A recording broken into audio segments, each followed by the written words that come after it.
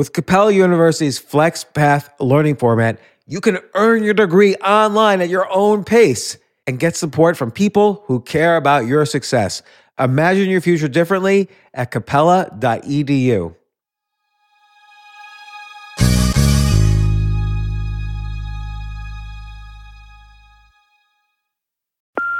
Hey Mom, first things first, thank you. It's my 1-year anniversary of my decision to say, yes, I need help, and yes, I choose me. And that's the miracle. I'm lucky that the strongest person I know is my own mother. Love you, Mom. Maxwell. Be that strong person who makes the difference. If your loved one is struggling with drugs and alcohol, reach out to Karen for a different kind of addiction treatment. Visit caron.org/lost. This isn't your average business podcast, and he's not your average host. This is the James Altucher Show. Today on the James Altucher Show. Investing is a competitive game. You are in there trying to find the cheap assets, and so is everybody else. You are in there trying to hold more at the right time and less at the wrong time, and so is everybody else. So to some extent, you have to learn to think different from others and better. Thinking different is not enough if it's worse. It has to be different and better. And that is the concept that enables you to find the errors that others are making. Yes, I think another important principle you have is you need to stay in the game. Right. And maybe explain that a little further, because that's kind of a motto of your business. Well, that's another of the important sayings in the investment business. Never forget about the man who was 6 foot tall, who drowned crossing the stream that was 5 feet deep on average. I never heard that story. Well, the point is, to be a successful investor, at minimum, you have to survive. Surviving on the good days is not the issue. You have to be able to survive the bad days. The idea of surviving on average is not sufficient. You have to be able to survive on the worst days.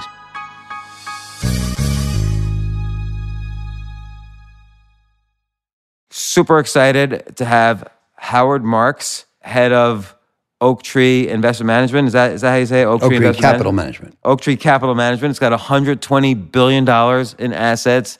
It's a combination of all sorts of funds. We'll kind of describe it in a little bit. But also, just out is your new book, Mastering the Market Cycle, Getting the Odds on Your Side. I have to mention, you're number 374 on the Forbes Most Wealthy list, worth about $1.91 billion. Welcome to the show, Howard Marks. Thank you very much. Do you hate that actually being introduced as like a billionaire? I do. I apologize. Well, that's okay. I mean, on the one hand, people want to hear it, and it gets you more attention. But on the other hand, they don't say, here's Howard Marks, right-hander, or Howard Marks, tennis player, right, or Howard Marks, father of two. And, I don't think that how much money I have sums me up, and I don't think it's the greatest thing about me. So well, let's talk about that for a second, because I agree. So, and clearly having multiple billions doesn't make your life any easier or better than, let's say, you had a few million or 10 million, right, whatever, right, or even less, depending on how much you loved your job. Right. I always think loving what you do and having well-being and contentment is much more about freedom than simply having $1 billion. There's no question. James, I use a lot of quotes in the book and in my writing, my speaking. And my favorite quote is from a guy named Christopher Morley, an English writer. And he said, there's only one success: to be able to live your life your own way. Yeah, that's totally true. It's profound. And, I'm lucky that my job has given me the rewards, the satisfaction that it has. Yeah, it's like well, your buddy Warren Buffett says he skips to work every day. That's right. And so actually, this is a tangent to your book. Well, let me ask you about this theory I have. So people say to other people, "Hey, what's your net worth?" Like I just said yours. And sometimes it's a number in the bank. Like, oh, someone has $12 million cash in the bank, $50,000 cash in the bank, and then they have some investments or whatever. But I also think if you love what you do and it's fairly stable your income stream, which not every income stream is, but if you love what you do, and let's say you work for yourself and you have an income stream of, let's say, $200,000 a year. I'm just making the numbers up. If you use what a risk-free return is, let's say it's 4%, Right. making that up, then you could essentially say your net worth is 25 times the amount of money you make per year that's dependent on what you love doing. So it's kind of like a love net worth, but financially speaking. So that person whose work makes $200,000 doing exactly what he loves or she loves every day is worth, in some virtual sense, about $5 million. Right. It's like a theory I have. Well, it's a good theory. All right, good. I'm glad. But you have both sides of it, which is, of course, you've earned a good amount doing what you do, and you love what you do.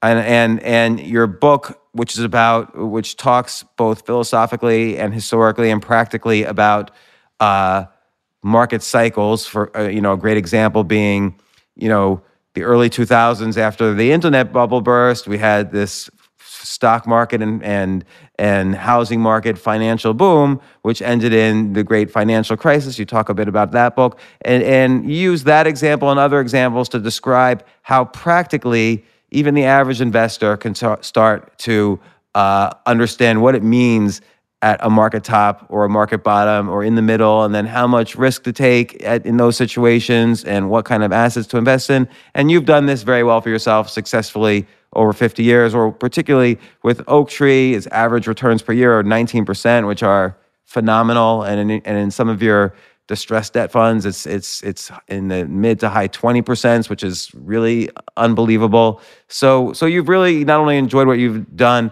but speaking about why does someone introduce you based on a number, like how much one's worth or where you are on the Forbes list, it's kind of like you might say, oh, such and such tennis player is ranked number 4 in the world. So it shows, okay, if this guy speaks about tennis, I'm going to listen to him. If this guy's playing a game of tennis and I want to see excellence on tennis, as opposed to my kid playing tennis, I'm going to watch this guy. So, that's the reason I mention it. You wrote a book on mastering the market cycles, but you're not, people should listen. You've done this successfully for 50 years, and investing successfully for 50 years does pay off. And, Oaktree, you started in 1975, so there's a lot of interesting things there. All right, was it 1975? 95. 1995. The longevity of your business is also interesting. You've had a lot of consistency in your life, and I think a lot of the philosophy about mastering the market cycles is related to mastering personal cycles too. You call, in this book and in your other book, you call it second level thinking, understanding. It's almost like the second derivative of where we are in the markets, of where we are in life, like not the ups and downs, but are the ups and downs increasing? Is now the time to change? Like being able to take a step back and understand when change is required. Right. And I'll let you talk in a second. I feel like I'm doubting, but I want to sum up your book in some of your quotes. Like every time I hit a new quote, I underlined it, and I thought to myself, that really sums up this book. But then I hit another quote later on. But basically, the idea is a market cycle can also be described as like a pendulum. And so when the pendulum is moving in one direction, more and more energy is going into it, pushing it more and more in that direction until finally there's no more energy left. And then just when things seem like it's going to go on forever, the pendulum might even go all the way around. Boom, there's no more energy, and it goes all the way back down to the middle, and then it goes all the way the other direction. Exactly. I think that, we all talk about cycles. In a way, the pendulum is a better analogy. I use the pendulum to describe investor psychology for some reason. Which is related, though, to market cycles. Oh, very much so. And as I say in the book, there's no real reason why I think about the economy cyclically, but psychology as a pendulum. But that works for me. Yeah, and you make the really interesting point that when times are good, and they could be legitimately good in the sense that unemployment is low, housing starts are high, the stock market is going up, the economy is doing well, private companies are making profits, everything seems good.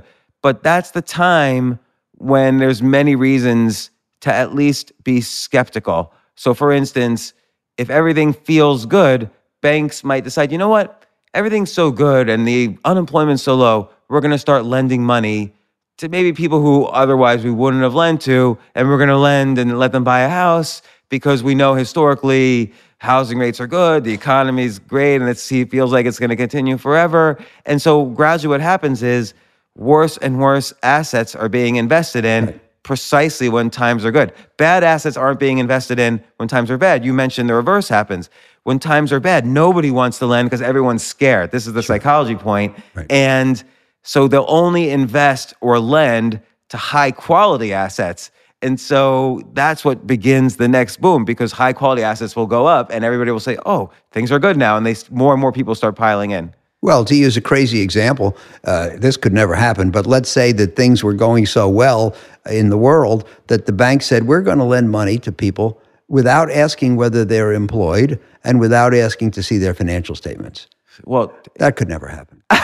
You're in a comedy club, so you're making a joke, because that did happen. That did happen. It was called the subprime crisis. Those things were called liar's loans. And how about this? You can go into a lender and you can say, I'd like to borrow money buy a house. And he'll say, well, if you can document your employment and your assets, I'll lend to you at 7%. But if you can't document those things, you're going to have to pay 10. And you say, oh, I'll pay 10. What does that say? If you prefer to pay a higher rate of interest, it says for some reason you don't want to have to document your income. In other words, you're lying about your financials, and they say, okay, great, here's the money. You mentioned, we can talk forever probably about the 2008 financial crisis, but it is worth mentioning because it's such an extreme of investor psychology. There were several things that were happening. One is nobody thought people could default because the economy was going so great. It legitimately was great in 2006. And because there hadn't been a nationwide wave of defaults in over, let's say, 80 years. Yeah. So people tend to say, well, it could never happen. But then what happens is also interesting, which is that in these times of financial boom, investors, because they want to be actively involved and make even more money, they have financial innovations. Right. So they say, okay, well, we'll put together a diversified assortment of these subprime loans, and because it's diversified, it'll have a high rating, so banks are allowed to invest in it. So these kinds of innovations that never existed before happen because there's so much eagerness to invest or spend or lend money. You have to have vehicles to do it with. Exactly. And if you think about it, James, you can't innovate in bad times. Right, because there's no money. There's no money and there's no trust. And everybody's allergic to taking risk. You can only innovate in good times. And in good times, people are not so skeptical. They're not so demanding. They're not so careful in their analysis. They don't use conservative assumptions. They say, sure, we'll take a shot. Maybe that'll work. That's why one of the things I say in the book is that the worst of loans are made in the best of times because of this willingness to take a chance. Right. Hyman Minsky was an economist who said that stability is destabilizing. Yeah, because and it's interesting because and I want to touch on one other aspect of that, which is that the laws also kind of change in the favor of putting more money to work in good times. But you have to be careful, not too many, and you pointed out in the book, but not too many people are aware that a huge chunk of what happened to Lehman Brothers and other banks specifically towards the end of 2008 was that the law changed about how you mark your assets. So people wanted more transparency in banks, they had good intentions, and this is kind of hard to explain in a podcast, I won't bother trying, but many assets changed from mark to value to mark to market, and then Lehman Brothers collapsed. Right. So everybody assumed more information is better, more transparency is better. So you should mark your assets to market every day. But the trouble is, if you're in a crisis, the banks are marking down their assets. The very act of the markdowns reduces the confidence in the banks and causes more markdowns, and it becomes a vicious circle. And because of the increased leverage that the banks were allowed to use, I mean, I think it was with Lehman Brothers, just a 1% move in the prices of some of these, mortgage-backed derivatives was enough to collapse a $1 trillion company almost. Exactly. And so on the one hand, on the flip side of that, then you take a period like 2009, okay, where you were heavily involved in, your firm was heavily involved in kind of the government's attempt to inject more money into the market. There is no lending happening. Right. And so almost by definition, any loans that do happen, these are the highest quality assets possible. And that's what's going to mark the next boom, because these are going to go up, which will give comfort to middle income investors, call them, or retail investors, which will then lead to eventually the pendulum will go too far again to the next boom, which is sort of what happened. But let me ask you this. 2008, you were spot on. You had called it. You had started calling it in 2006 that, hey, we need to start being skeptical. Things could be happening. In 2008, you raised $10 billion for your firm to invest in distressed assets before they were even distressed. It was very good foreshadowing.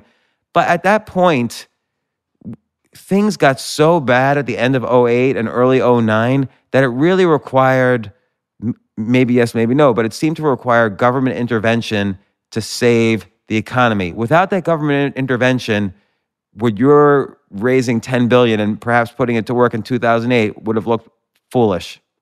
Well, what I would say is that at any point in time, and a lot of people don't appreciate this, there are lots of possible outcomes. And I use the analogy in the book repeatedly about drawing a ticket from a bowl, which has lots of lottery tickets in it. And the ticket that was pulled out of the bowl in 2009 and in 10 and 11 and resulted in a massive recovery was a favorable ticket.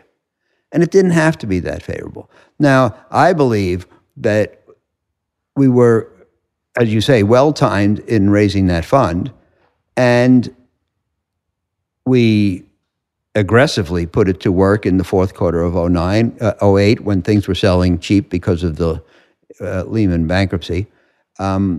I think we would have done okay, even if the recovery had not been as quick and as strong. Like, what would have happened if the government didn't take the steps it did? Inject, $20 billion into the base capital of each bank.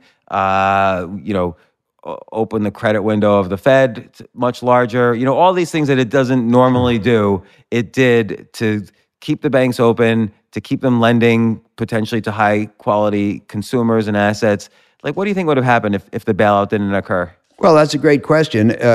One of my favorite books is called Fooled by Randomness by Nassim Nicholas Taleb. I was going to bring it up because you could have been fooled by randomness in 2000. You're the one who survived. Maybe the people who raised the $10 billion in 2007 didn't survive. Right. And in fact, maybe I've been a beneficiary. But the point is, Taleb talks about alternative histories, which I describe as the other things that reasonably probably could have happened but didn't. So you want to explore some of those. We're actually a little sore at Oaktree because the government precipitated such a strong and quick recovery that there were unusually few defaults and bankruptcies coming out of the global financial crisis at the bond issuer level. And normally, one of the reasons that our distressed debt funds historically have done well, as you described, was that in the low of the cycle, companies go bust. The creditors take them over. On low valuations, the valuation recovers. And even though we bought bonds and held bonds on the way down, we hold equity on the way up and we make a lot of money.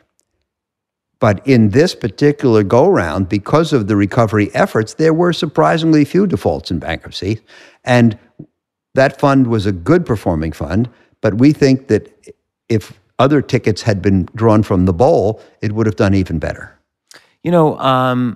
Well, what do you mean? If other tickets have been drawn from the bowl, what could they have looked like? Well, if the government response had been slower and not as skillful, the economy would have done worse. The recovery would have been deeper and longer. More companies would have defaulted and gone bankrupt, and we as the bondholders would have become the owners, and we would have made more money in the eventual recovery when it happened. Yeah, it reminds me of, let's say, 2001, 2002. So Enron went bankrupt. It was a typical market cycle, as you described. So these sort of hybrid energy companies like Enron were hot in the late 90s and in 2000. Enron goes bankrupt because of corruption, but then every legitimate utility company, like just your standard guts utility company, they all started trading as if they were going to be the next Enron. So I imagine that was like, because everyone was risk averse, like, oh my gosh, everything is an Enron. I can't trust any utility company anymore. And I imagine that's the sort of opportunity where there's no government bailout and things recovered slowly. I imagine you did well. Well, that's an extreme example, James, of a market cycle. You think about it, there's a secular trend, an upward trend that the economy is on and the markets are on, and the economy and the markets, they're higher every decade than they were in the previous decade. There's an upward underlying direction.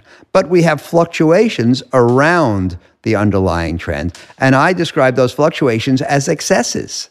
So the point is, rather than everything selling at the happy medium of what everything is intrinsically worth, sometimes it sells for much more and sometimes for much less. The key is to figure out which is which. So you were talking about pre the Enron bankruptcy, they were all selling as if they were great. The truth is, some of them were okay, some of them were not so great, but some of them were terrific. But in a period of positive attitudes, they all sold as if they were great.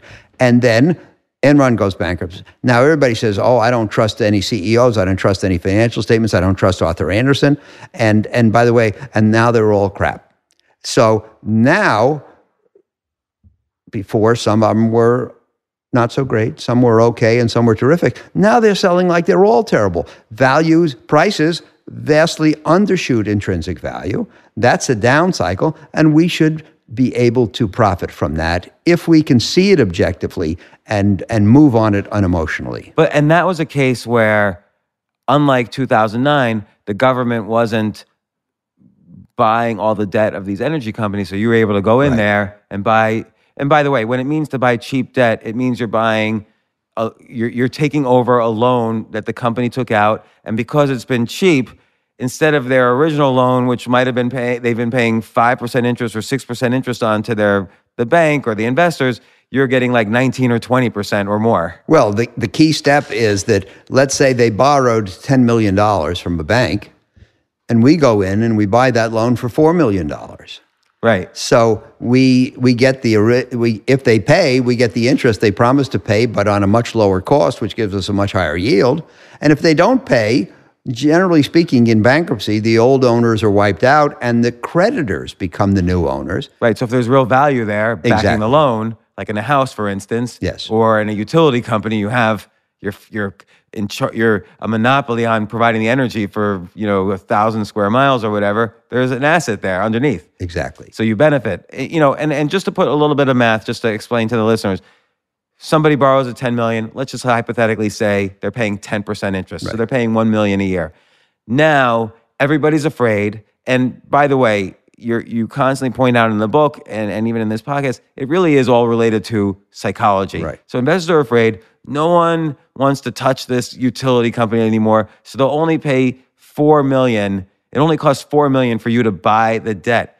But the company still owes $1 million a year. So instead of paying 10% a year, they're paying 25% a year. Exactly. As long as we get paid, we get a terrific yield. And then the $4 million might go back up to $10 million. Or you take over the company. Or it may go into default. We take over the company, and hopefully, in the long run, it's worth even more.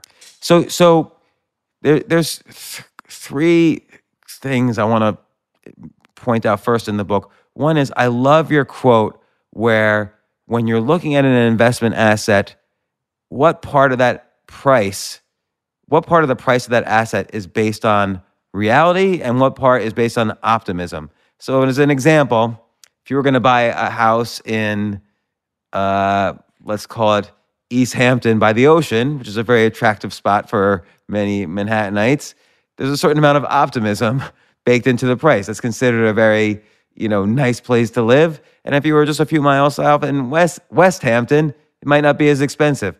Even though it's the same house and the beach looks the same and the ocean's the same, there's a certain amount of optimism you're paying for, or Premium. Eastish. Yeah, privilege you're paying for, or whatever. Yes. So I like that quote because it could be applied to many aspects of life, even human psychology. Well, investing well, it's not merely a matter of what you buy. The most important moving part is what you pay. You can buy a great asset, but if you overpay, you're not going to have success. You can buy a terrible asset, but if you buy it cheap enough, you could be a big winner. So the first step is to be able to value the asset and come up with something that we value investors call it the intrinsic value. The second step is to Which is a whole science to itself. the whole science. And there's many books on it. Exactly. The second step is to take a look at how the current asset price comports or compares with that intrinsic value. We want to buy things for less than they're worth. So the real question is, what causes assets to sell for more than they're worth or less than they're worth? Largely the cycle. And what causes the cycle? Largely emotion or optimism. I say in the book that if I want to buy an asset, what I want to know is how much optimism is baked into the price. And in short, you don't want to buy when everybody's optimistic, because the chances are that optimism will have elevated the price and the price will exceed the intrinsic value. In other words, a losing investment. You want to buy when nobody's optimistic, and if there's little optimism in the price, chances are you're getting a bargain. So understanding what's going on and where we stand in that process is largely a matter of understanding the cycles.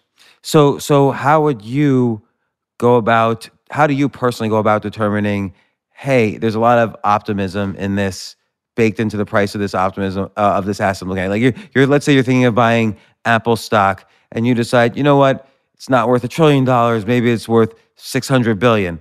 Would you say then the other 400 billion is because, kids love their iPhones, so their dads and moms are, excited about owning the stock that their kids are buying the phones, and there's optimism in there? Exactly.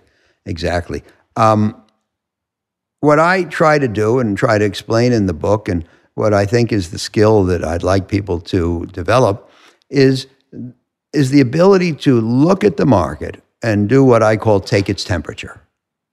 And understand, is it a hot market or a cold market? Are people optimistic or pessimistic? Are they greedy or are they fearful? Are they risk tolerant or risk averse? Are they believing or are they skeptical?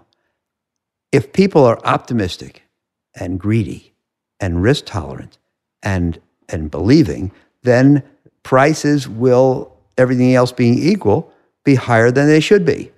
We want to see that, understand what it means, and act accordingly, which is to take risk off.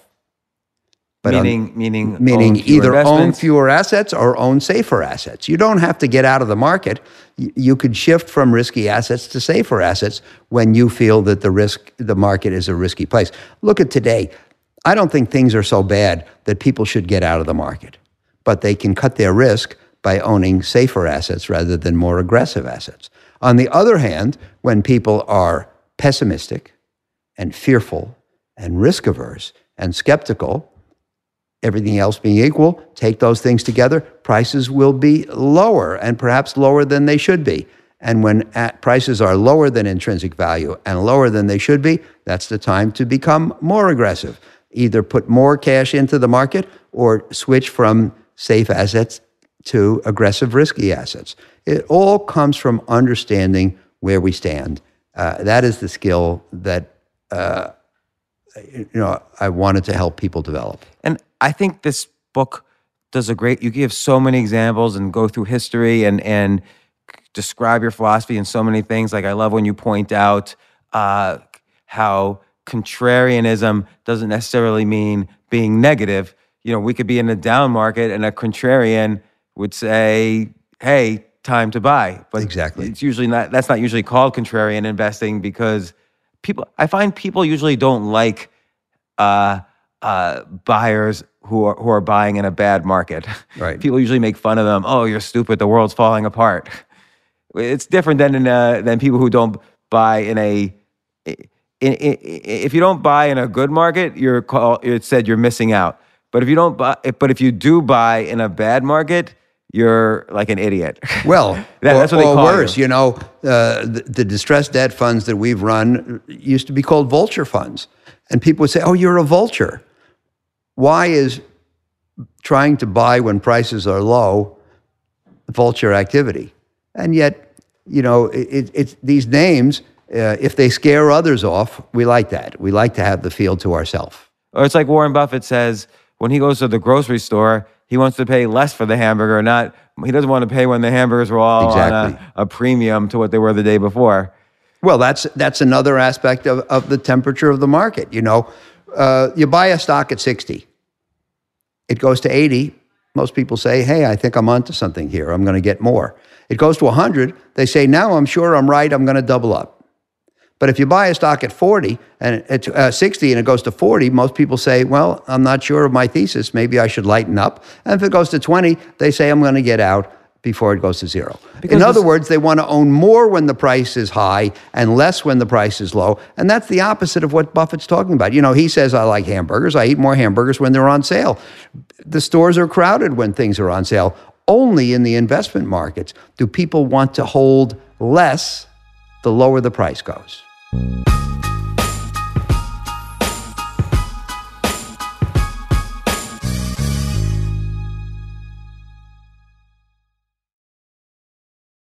Yes, it's totally true. Airbnb has changed my life. If anything, they have made my life so much better. Like I used to live in Airbnbs. I lived in over 100 or 200 different Airbnbs over a 3-year period, and I loved it. I became a really good guest of Airbnbs, and I got to know lots of hosts. So when I initially owned a house, of course, the first thing I thought was, I'm going to turn my house into an Airbnb because I travel a lot. So why leave my house unused when I can make a side income by letting others Airbnb my house or come to stay in my house as guests? And having my own Airbnb or being a host for Airbnb has allowed me to do just that. And I've met other hosts. I've actually spoken at Airbnb's host conference. I think it was in 2017. I met so many just nice hosts. It's a great community. And I love, turning my own home into an Airbnb. Like I'm traveling to Austin next month. My home's going to be an Airbnb while I'm away, and I'll stay in an Airbnb. I'd rather stay in like a 3-story house Airbnb than in one tiny hotel room in the middle of Austin during South by Southwest. So listen, while you're away, your home could be an Airbnb. Many people host on Airbnb, but there are people who are just letting their house sit empty, who've never thought about it or didn't realize their space could be an Airbnb. Hosting can easily fit into your lifestyle and is a great way to earn some extra money. So if you have a home, but you're not always at home, then you have an Airbnb. Your home might be worth more than you think. Find out how much at airbnb.com/host.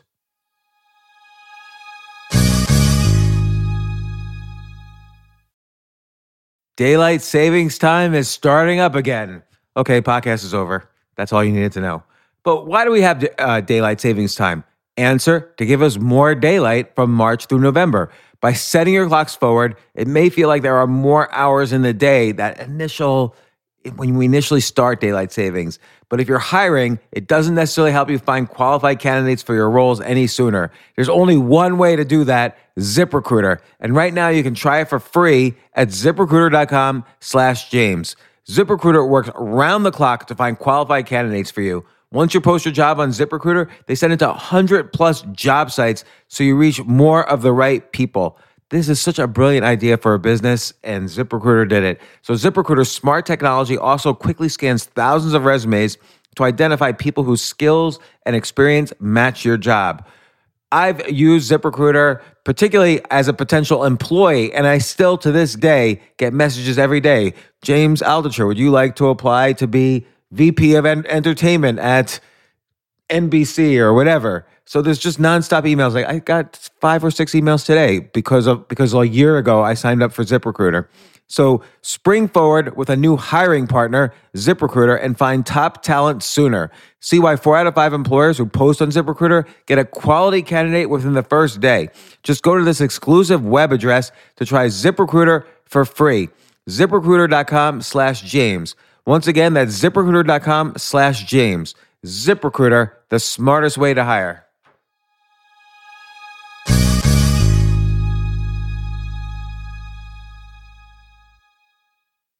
Hey, listen, men's health is important. Men act all cocky and like they don't need anything. But the reality is, as you get older, there's some things you need. And it often feels like we're too busy to take care of our health problems. Like I'd rather do anything than go to the doctor or the dentist or the pharmacy or whatever. But now you don't have to waste your time if you use Hims. Hims, H-I-M-S, Hims is changing men's healthcare by providing simple and convenient access to science-backed treatments for erectile dysfunction, hair loss, weight loss, and more. The entire process is 100% online, so you get a new routine of improving your overall health faster. Jay, you listening to all this? Yes, I definitely gonna use Hims from now Not on. that you need it. You're young and healthy. James, I'm 35. You're getting there. You might need it. Who knows? But if prescribed, your medication ships directly to you for free and in discreet packaging. No insurance is needed. You can manage your plan on the Hims app, track progress, and learn more about your conditions and how to treat them from leading medical experts. Start your free online visit today at hims.com/James. Could you imagine that? There's a whole section just with my name on it. hims.com/James. That's how much I am representative of the kind of person who needs Hims. That's HIMS.com/James for your personalized treatment options.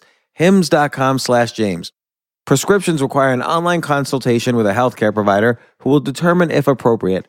Restrictions apply. See HIMS.com/James for details and important safety information. Subscription required. Price varies based on product and subscription plan.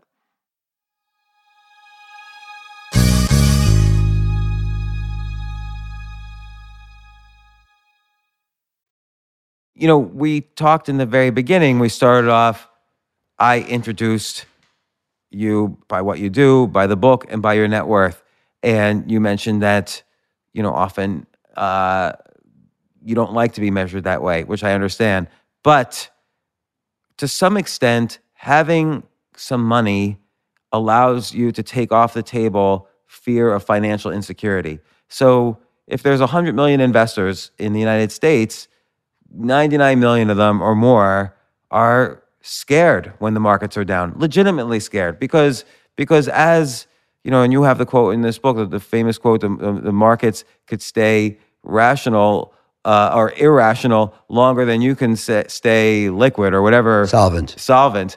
So you could go bankrupt pouring money in during bad markets if the badness continues. Exactly. Because here's me playing the devil's advocate to what you're saying. It's one thing to say, okay, maybe everybody's feeling a little too exuberant, or maybe everyone's feeling a little too pessimistic. But as we know, Greenspan thought we were exuberant in whenever it was, 1996, 1997. Things stayed exuberant for another 3 years. A lot of hedge funds that were shorting went out of business between 1997 and 2000. Well, that's what's endemic to the investment business.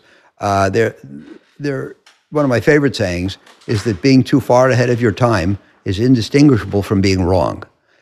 In 96, Greenspan said, we are beginning to see signs of irrational exuberance. Now, he was right, but he was 4 years too early, and it didn't feel like right in the meantime. As you say, a lot of people left the market as a result of the 90s because either they were short and got carried out, or they were afraid, failed to participate in the boom, and their clients deserted them. So, in the investing business, We sometimes know what's going to happen. We never know when. We should never act with extreme conviction. The world, if you're a celeb reader, fooled by randomness, you know the world is too uncertain to permit certainty. Mark Twain, I think, said it best. He said, it's not what you don't know that gets you into trouble. It's what you know for certain that just ain't true. And, if you admit to uncertainty, you're unlikely to get carried out. So let's extrapolate that to something outside the market, like something in your personal life, say, because the same rule applies. Like you even talk about it, success breeds a certain relaxation of your decision making. Exactly. Well, our wives always claim that men are not good at asking directions. And let's say after our interview today, I want to drive from New York to Boston. Now, if I am appropriately humble about my knowledge of the geography, I will get a map, ask directions, turn on the GPS, and drive slowly enough so that I don't make wrong turns. But if I'm cocksure that I know the way, I will not get a map or ask directions or turn on the GPS. I'll drive really fast. I'll probably go right by my exit and I'll get lost, all because I thought I knew something that I didn't. So that is one of the things to watch out for. And so this is almost what you refer to as the second level thinking, like understanding what you're understanding. Exactly. And in general, understanding that you probably don't know as much as you think you do. Well, that's one of the important things.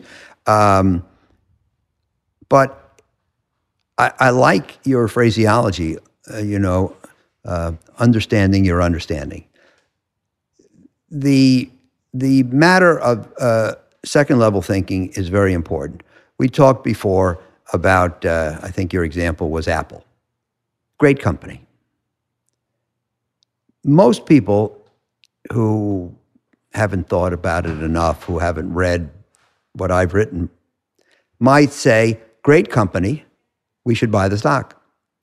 But other people who think more deeply might say, it's a great company, but it's not as great as everybody thinks, so it's probably overpriced, we should sell the stock. You have to, we used to call it reverse psychology when we were kids. But you have to, if you want, investing is a competitive game.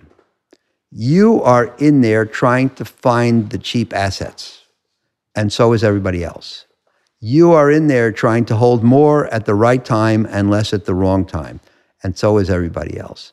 So to some extent, you have to learn to think different from others and better. Thinking different is not enough if it's worse. It has to be different and better. And that is the concept that enables you to find the errors that others are making. And when everybody says it's a great company, we should buy it, that thinking is not disciplined by the issue of price. And price gets carried too far. And there are very few assets that are so good that they can't become overpriced and lethal. That's what the book is all about, helping people develop this skill to do. I mean, and you bring up so many good examples, but the foremost being everybody thought real estate is safe because they could just come and take your house. Right. So you're not going to default on it. And the defaults is we saw many big hedge funds explode because they believed the ratings that, this is safe. It's just a diverse portfolio of housing loans. But again, that's why, yes, it's you want to be cautious when everyone's happy. You want to be skeptical when everyone says the world's ending and act accordingly. But I think another important principle you have is, and this is even related to your fictional trip to Boston, you need to stay in the game. And maybe explain that a little further, because that's kind of a motto of your business. Well, that's another of the important sayings in the investment business. Never forget about the man who was 6 foot tall, who drowned crossing the stream that was 5 feet deep on average. I never heard that story. Well, the point is, to be a successful investor, at minimum, you have to survive. Surviving on the good days is not the issue. You have to be able to survive the bad days. The idea of surviving on average is not sufficient. You have to be able to survive on the worst days.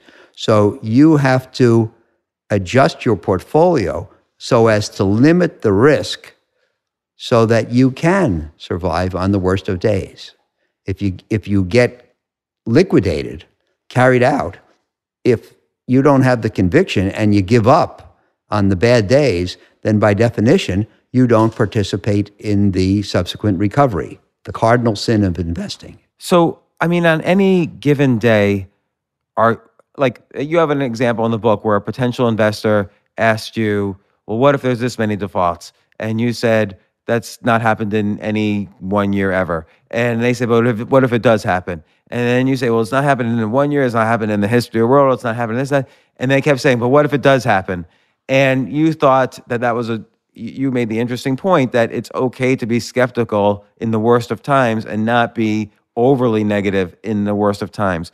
But what's a scenario where your firm with $120 billion under management, diversified across the world, across different investment assets, what would cause you to shudder and have a sleepless night? Other than like a nuclear war, like that. Well, look, you go back to the fourth quarter of 2008, Lehman bankruptcy. Remember, we lost Merrill Lynch. We lost Bear Stearns. We lost Lehman Brothers, Wachovia Bank, Washington Mutual. And everybody said, well, Morgan Stanley's next. And after that, they're going to tee up Goldman Sachs. They're all going under. It's a downward spiral. It can't be arrested. We're going to have the meltdown of the financial institutions. What I said at the time was, if you're not scared, you don't understand what's going on. It was scary times. That scenario could not be discounted. First of all, there's no way to prove anything about the future. We were going through experiences that had never occurred before. So there was absolutely no way to say, no, that's impossible. That's not going to happen. But what you could say is, I don't think it's going to happen. We've never had anything like that before. I think that people are ignoring the recovery potential of the economy and the markets. And by the way, we can buy assets so cheaply today that we're probably covered, even if the recovery is delayed and imperfect. Like even if, there was serious potential for 19 of the top 20 banks, say, to go out of business just because of, they were highly leveraged, there was mark to market.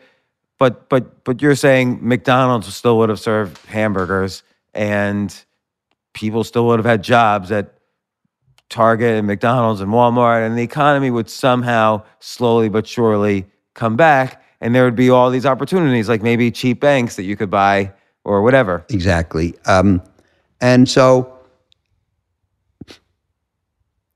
what I said in reaction to the experience that you described with that person who could not be satisfied with, who could not imagine an assumption that was suitably negative, what I realized was that it is our job as investors to be skeptical. If we believe all the stories we hear, then by definition, we can't be a second-level thinker. We can't think differently and better. We have to disbelieve the common account. What that usually means, and everybody says, sure, I understand that. When you hear the Madoff claims, your job is, we've gone up for 30 years in a row. We've returned between 9 and 11% every year for 30 years in a row. We never had a down month. You had to say, that's too good to be true. Everybody knows that. Oh, yes, well, but yes, you must say it's too good to be true. And what I had kind of an epiphany there at the lows of October 2008, after I had the experience with that pension fund manager, because what I realized is that when optimism is excessive, skepticism consists of saying that's too good to be true. But when optimism is in too short supply, skepticism consists of saying, no, that's too bad to be true. And very few people ever do that. It's hard because, again, like if the average person just got fired from his job and they say, well, at least I have my stock market portfolio, and then they get their statement and like, oh my gosh, I don't have my stock market portfolio anymore. It just went down by 70%. They're scared. Yes. And then their investor buddy says, hey, but now's the time, mortgage the house and put everything into the stock market. They're like, I'm not going to do that. I just lost 70%. Like my experience is that's a bad strategy. Exactly. And, one of the most important chapters in the book is the one on attitudes towards risk. When things are going great, what do people say? Risk is my friend. The more risk I take, the more money I make. And by the way, I can't see anything to be worried about. But in the bad times that you just described, what do they say? Risk is just another way to lose money. I don't care if I make a penny in the market again. I just don't want to lose any more. Get me out at any price. Those are the attitudes that create bottoms. So let's just say there's a quantifiable way to measure the optimism and pessimism. We could probably come up with a variety. Well, I describe some techniques in the book under what I call the poor man's guide to market assessment. Yeah, and I think again, there's an opportunity for things to be too optimistic for too long and too pessimistic for too long. And so that's the challenge then is, okay, things are optimistic or things are pessimistic, but I can't predict when the pendulum will stop swinging. What's the next level of this second level thinking where I can still stay in the game, but participate in what I think is too much of a swing in one direction or the other? Well, it's a great question, James, and there's no easy answer. Because, as I said before, we may know what's going to happen or suspect, but we never know when. So the tough times that we want to take advantage of, well, if I put all my money in today and the market turns next week, it's going to be fabulous. But what if it continues down for another month, 6 months, year, 2 years? We have to arrange our financial affairs so that we can survive. And and this introduces one of the key conundrums, because we have to be able to survive on the worst day, but we can't quantify how bad the worst day can be. Now, if you said to me, if you hired Oaktree to run some of your money, and you said, okay, Howard, here's my dough, but I had a terrible time in 2008, couldn't sleep, I was close to bankruptcy. I never want to get there again. I want you to always be prepared to face a rerun of 2008. We'd be paralyzed. You can't prepare every day for the worst case because you won't be able to take action. Right. And as you mentioned, Mark, it's full of Mark Twain quotes. The market often doesn't repeat, or history often doesn't repeat, but it rhymes. And so there might not be another situation so fast like 2006, which felt great, followed immediately by 2008, which was the worst year of everybody's life. Like right now, we're in this extended bull run. So people use basic statistics to say, okay, this bull run has gone on for too long. But at the same time, most people I know are actually saying this bull run's gone on for too long. So there's actually not that much optimism. Exactly. It's kind of a confusing market. Yes. Well, you're right. I think that one of the best things this market has going for it is that there is no euphoria or exuberance. You don't see the talking heads on TV saying, this is the last best chance to get into the market before it takes off for the moon. Last time, around 99, there was a book published called Dow 36,000, you may recall, which basically implied that the Dow was going to triple the next day because stocks were too cheap. And there has not been a reprint of Dow 36,000. So you're right, investors are not overly optimistic.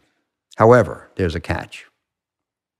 What I say is that they are not thinking bullish, but they're acting bullish. And because the yields on money market and treasuries and high-grade bonds are so low, and the expectations for stocks are not so high either, investors have had to push out the risk curve in order to earn a good return in a low return world. So No. most people have had to do riskier things than they have ever done in order to get a decent return. And when people behave in a risky manner, they make the market a risky place. So, like, what's an example of a riskier thing you've seen lately? Well, I think that, I was lucky to start Citibank's high yield bond fund 40 years ago when high yield bonds were paying 12%. And most people wouldn't buy them because they said, young man, that's disreputable. It's unseemly. I'm sure you can make money that way, but it wouldn't be right. Nowadays, almost everybody's buying high yield bonds at 6% because they need the yield. And that's true of leveraged loans. It's true of private lending, private credit. It's true of private equity and venture capital.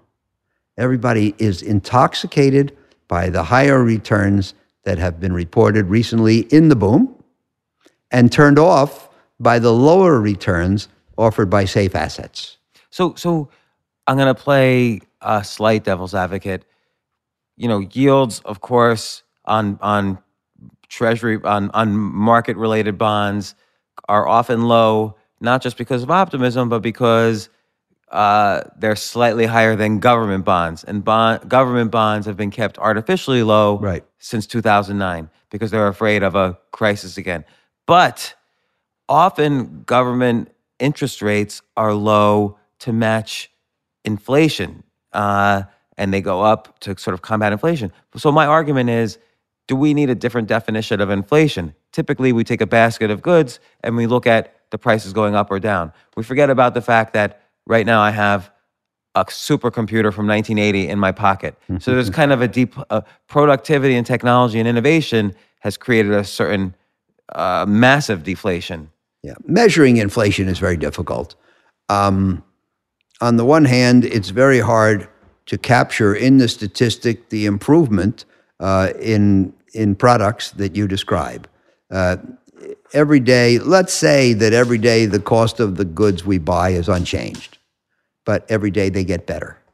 That means that really we have negative inflation because the cost of a unit in a of good goodness, way, not in the Warren Buffett scary way, right? Because not in the Great Depression deflation way, but actually it's a good thing for society. But on the other hand, the government tells everybody that we don't have much inflation today. It's running about 2%, which is barely above zero.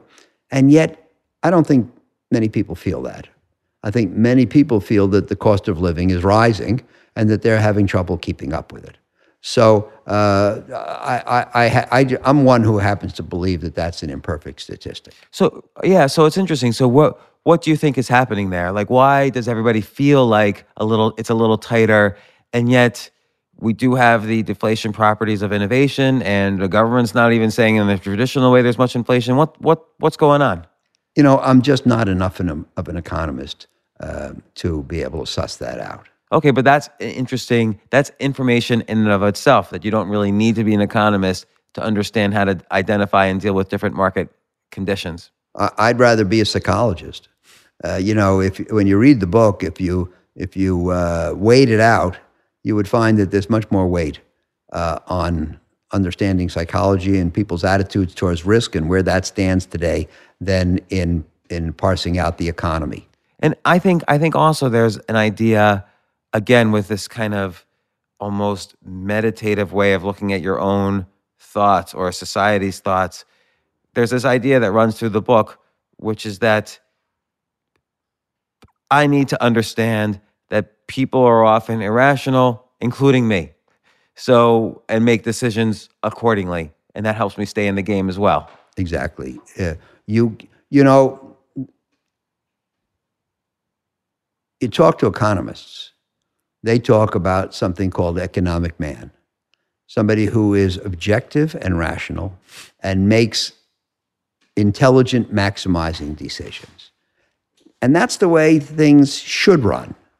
But then you look at people and you see that they are emotional and they are subject to psychological swings, and they don't often do what that objective, emotional man would do. It is it is because people are not hardwired to be unemotional that we have a lot of the cyclicality that we do. I mean, look at it this way. The value of stocks seems to go up 9-10% a year. The return in the stock market has averaged 9 or 10 for the last almost 90 years since the statistics have been computed. And yet, it almost never returns 8, 9, 10, 11, or 12. Usually it's up big or down. Why is that? Why is the normal experience so different from what the average return should be? And the answer is emotion. It goes from too hot to too cold, too much optimism, too little optimism. And wouldn't you like to be able to catch that and profit from it? That's what the book's all about. Yeah, and so I have two more points on that, and then I know you have to get going, but I first want to mention this is a great book for a lot of reasons. Mastering the Market Cycle, Getting the Odds on Your Side by Howard Marks.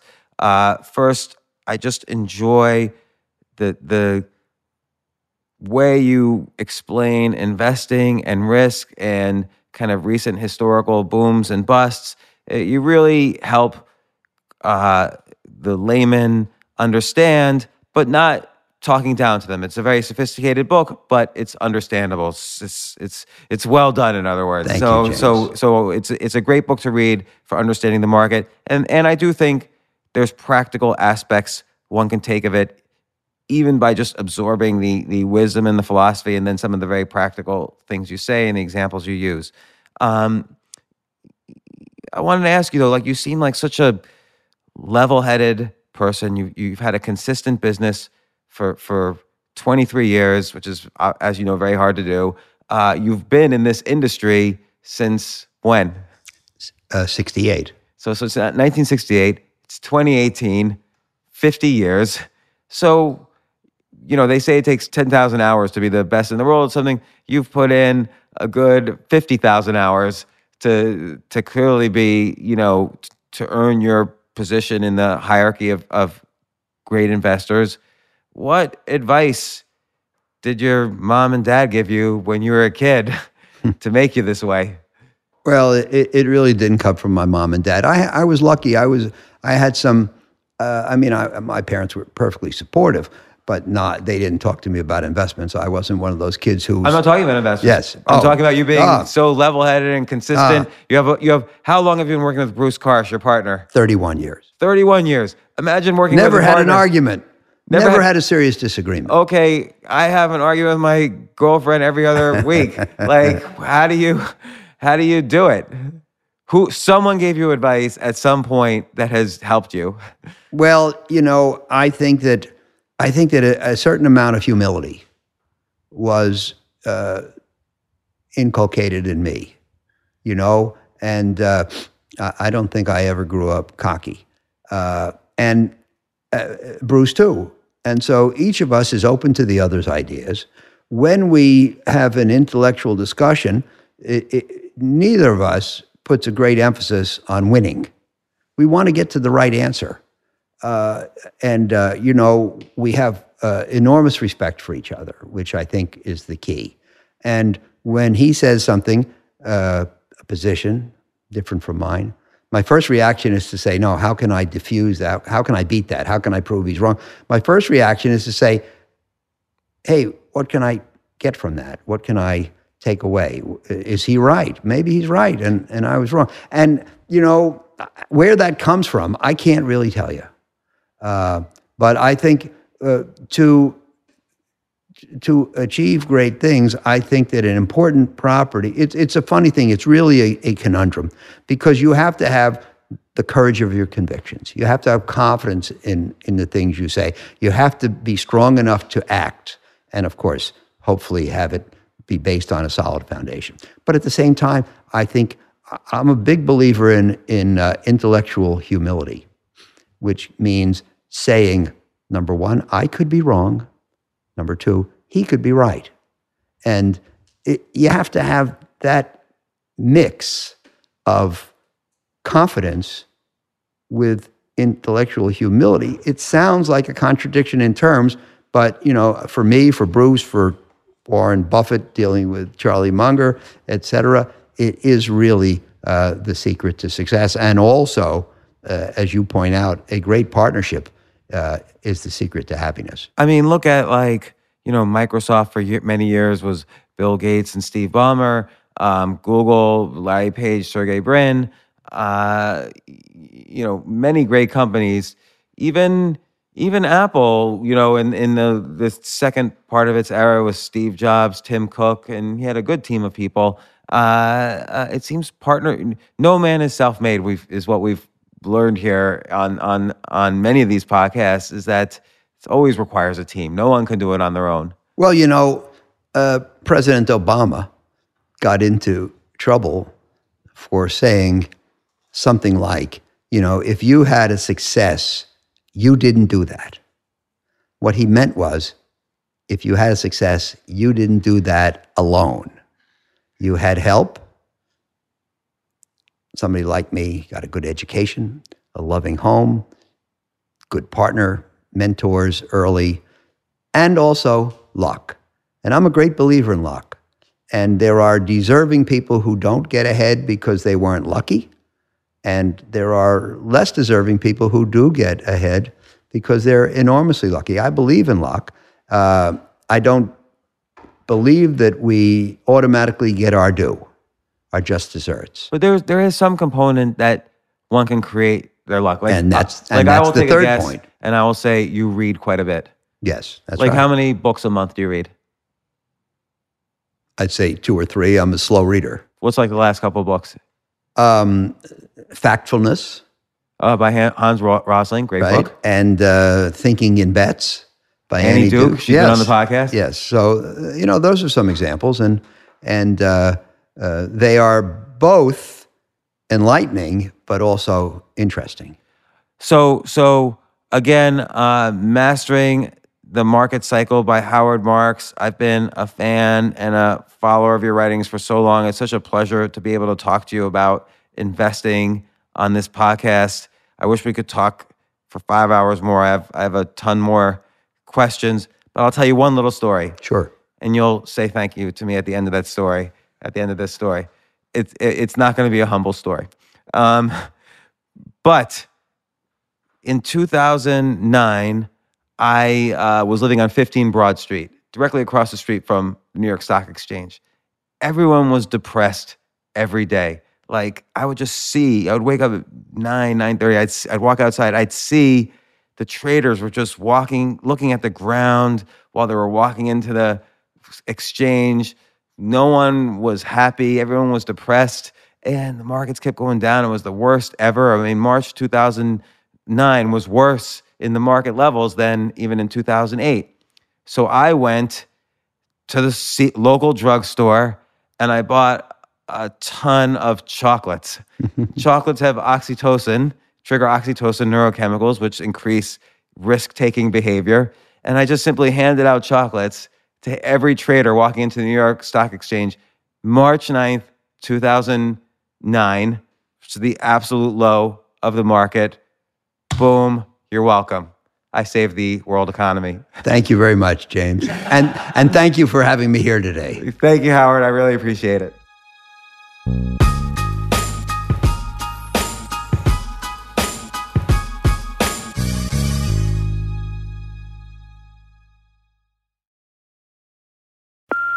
Hey Mom, first things first, thank you.